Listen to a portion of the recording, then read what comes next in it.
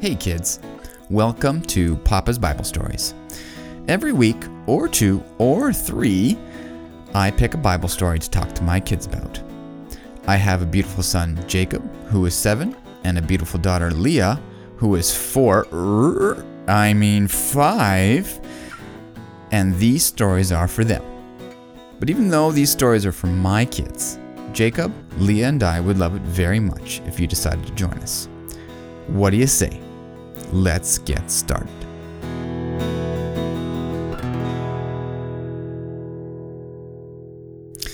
So first of all, a certain little girl turned 5 since the last episode. Leah, you're 5 already. It seems just like yesterday we were taking you home from the hospital. I can't believe you're growing up so fast. But at the same time, I can't wait to see how you'll turn out when you're all grown up. Happy birthday, little girl. For our story today, we are going to come back to Isaac. Isaac had grown up and was about 40 years old. He still lived with his father, Abraham. Abraham was an old man by then. Abraham had given Isaac everything he needed to have a good start in life, except for one very important thing. Isaac was 40 years old, and he didn't have a wife. He still wasn't married. Why wasn't Isaac married yet? Well, we really don't know. But sometimes, kiddos, God can want us to wait a little while before we get married. But whatever the reason, well, the time had come. Isaac needed to get married. Now, back in those days, how people got married was a little different than today. These days, young men and young women decide for themselves when they want to get married and who they would like to get married to. That's how Papa and Mama found each other. You know, Papa said to himself, I'd like to marry a godly, intelligent, and beautiful woman. And right around the same time, Mama said to herself, I'd like to marry an average-looking, not completely brainless, but godly man. Then Mama and Papa found each other, and both decided that we wanted to marry each other. That's generally how it works today. But that's not how people got married back then. Back then, it was the parents who decided when their children would marry and who they would get married to. So now that it was time for Isaac to get married, well, it was up to Abraham to figure out what to do. So Abraham started to think. Who would make a good wife for Isaac? Who would make a good wife for Isaac? Well, the problem was that they lived in Canaan.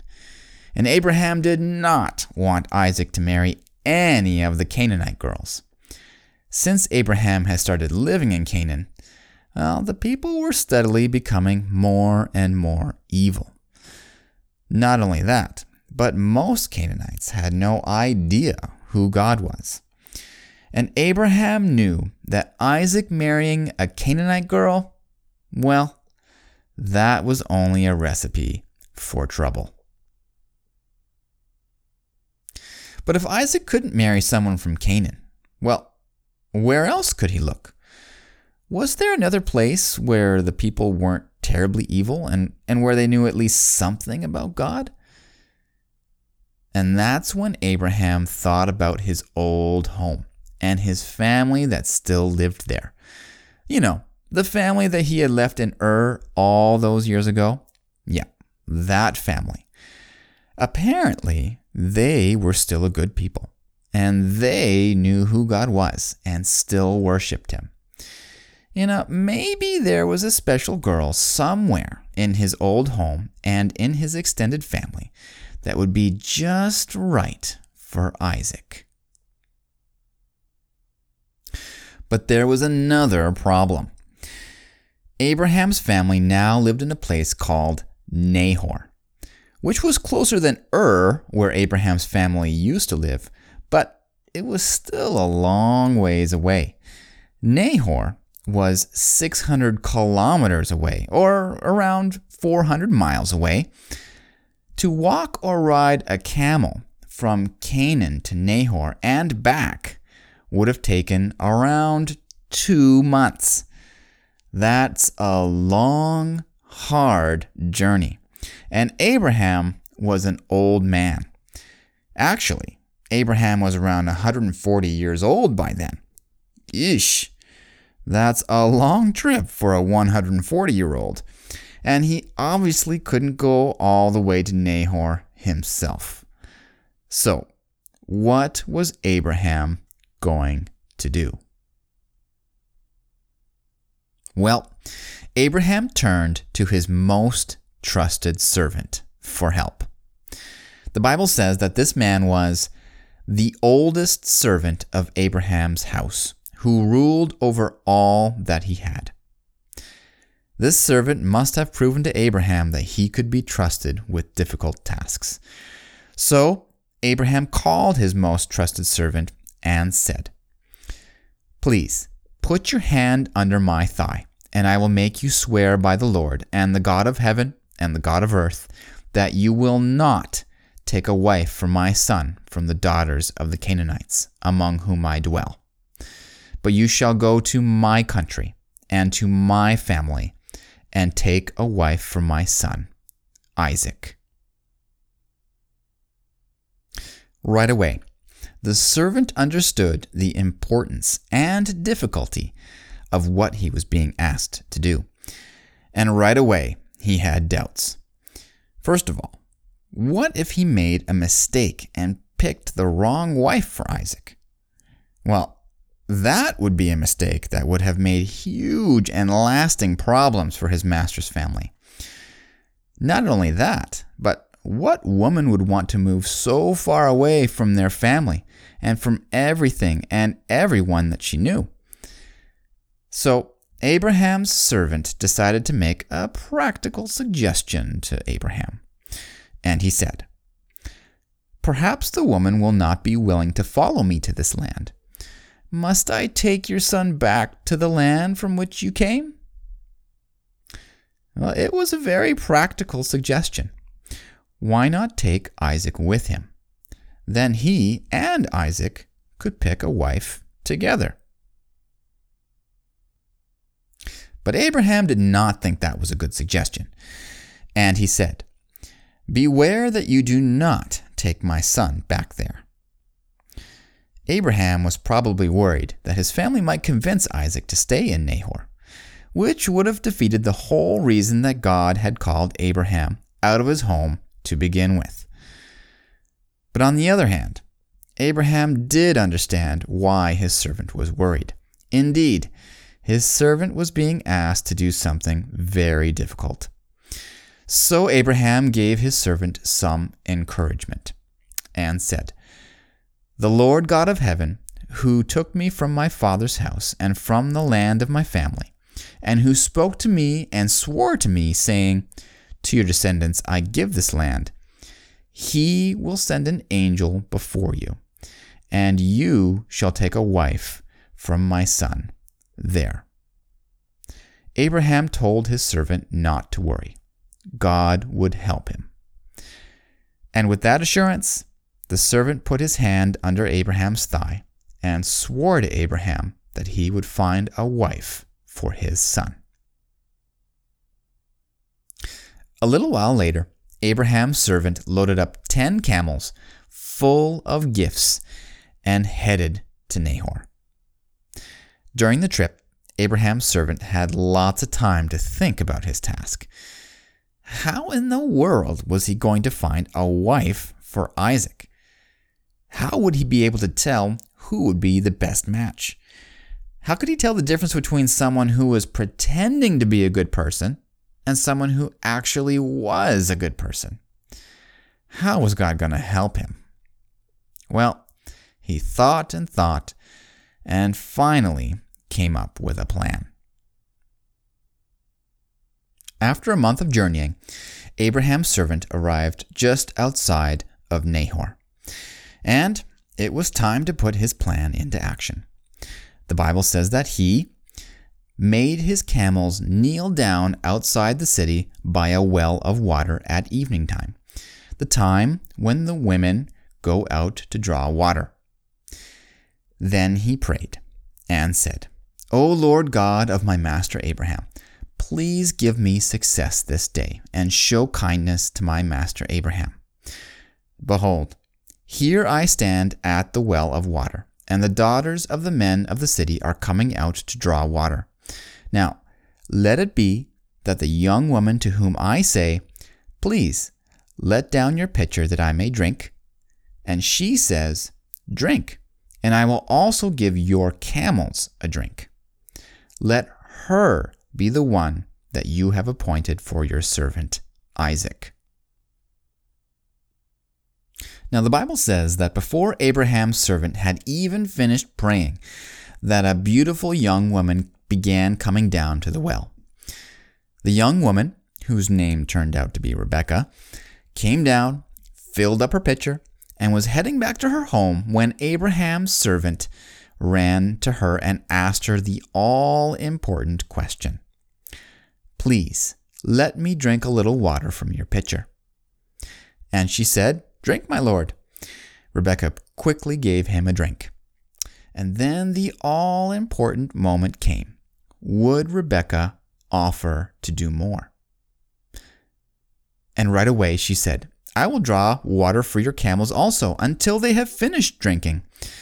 And the Bible says that Rebekah quickly emptied her pitcher into the trough and ran to the well to draw water and drew for all his camels. Now, we need to stop and appreciate something here. Camels drink a lot of water. From what Papa understands, a thirsty camel can drink up to 30 gallons of water in one sitting. And there were 10 thirsty camels. That's 300 gallons. Do you kids know how much water 300 gallons is? That much water weighs 2,500 pounds. That's more than a ton. That is a lot of water. And that is a lot of hard work. Do you kids remember a few years ago that Papa had to fill up a 75-gallon aquarium? I had a 5-gallon bucket that I used to bring water from downstairs to upstairs.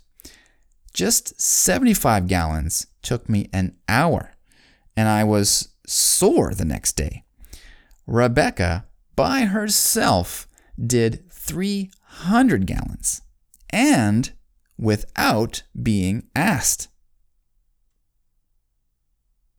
The Bible says that while Rebekah worked, that Abraham's servant stood there, wondering at her. Was it possible that God answered his prayer that quickly? I mean, he hadn't even finished praying before this girl had come. Could this young woman be the one? Well, he needed to find out one more thing before he could know for sure. Don't forget that Abraham had told him to find a wife for Isaac from his country and from his extended family. So he tentatively asked Rebekah, "Whose daughter are you? Tell me, please, is there room in your father's house for us to lodge?" And Rebekah replied, "I am the daughter of Bethuel, Milcah's son, whom she bore to Nahor. And we have both straw and feed enough and room to lodge." The servant's heart probably leapt out of his chest. Nahor, Rebekah's grandfather, was Abraham's brother. So Rebekah was part of Abraham's extended family. And with that news, Abraham's servant just couldn't believe how good God had been. And the Bible says that he bowed his head and began to worship God right there. Well, that's when Rebekah ran back to her home and told everything to her mother Bethuel and her brother Laban. Her brother Laban went down to the well, found the servant, and brought him up to their home. After unloading and feeding the camels and setting out a nice dinner, the servant told Rebekah's mother and brother everything about how since Abraham had left their family that he had become a wealthy man, about how God had blessed him, about Abraham's son Isaac, about his own mission on behalf of Abraham to find a wife for Isaac, about his prayer by the well, and about how Rebekah had immediately been an answer to his prayer. And right away, right then, he put it to them. Would they agree to Rebekah becoming Isaac's wife? Laban and Bethuel probably looked at each other, and then they said, well, this thing comes from the Lord. We cannot speak to you either good or bad. Here is Rebekah before you. Take her and go, and let her be your master's son's wife, as the Lord has spoken. And with that news, the servant fell down to the ground and worshipped God again. He just couldn't believe how good God had been. Then the servant went out and got the gifts that he had lugged all the way from Canaan. He brought out jewelry of silver, jewelry of gold, and clothing, and gave them to Rebekah. He also gave precious things to her brother and her mother. Then they settled in for the night, celebrated, ate and drank, and they stayed all night. In the morning, the servant woke up, and he was already ready to go. He was really excited to get back to Canaan. He knew that his master was going to be super happy with how good God had been, and it was going to be a long journey to get back. So let's get going. But Bethuel and Laban, well, they were a little reluctant at first, and, it's understandable. I mean, they might not ever see Rebekah again. So they decided to ask Rebekah. The Bible says, then they called Rebekah and said to her, will you go with this man? And she said, I will go. And so, that very day, Rebekah packed up her stuff, said goodbye to all her family, and left with the servant. She was heading to start a new life in Canaan. After about a month of traveling went by, one day, just as they were getting close to their destination, Rebekah saw a man off in the distance. She asked Abraham's servant who it was, and the servant told her it was Isaac. Oh boy, this was the man that she was going to marry. The Bible says that she took a veil and covered herself. And then the servant went to Isaac and told him everything that had happened, about his prayer by the well, about how Rebekah had watered the camels, how Rebekah was part of his father's extended family, about how good God had been, and that he knew that God had picked Rebekah for Isaac. And the Bible says that Isaac took Rebekah and she became his wife, and he loved her. And as far as we can tell, Isaac and Rebekah lived a happy life together. And did you know, kidzos, that for many of us, maybe even for all of us, that God has someone special picked out for us to marry? When Papa and Mama started dating, there was a moment that God revealed to me that Mama was the woman that he wanted me to marry.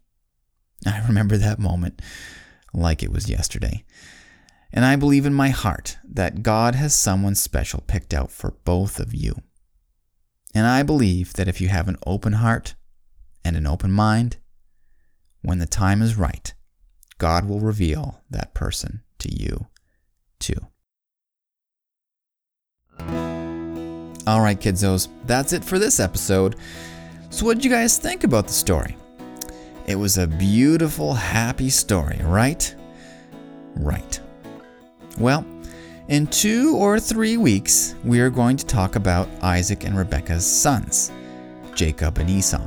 And we're going to find out if the happy story continues with their kids. But until then, to all the kids tuning in, I hope you have an awesome day. God be with you, and I hope we'll see you next time. Bye-bye.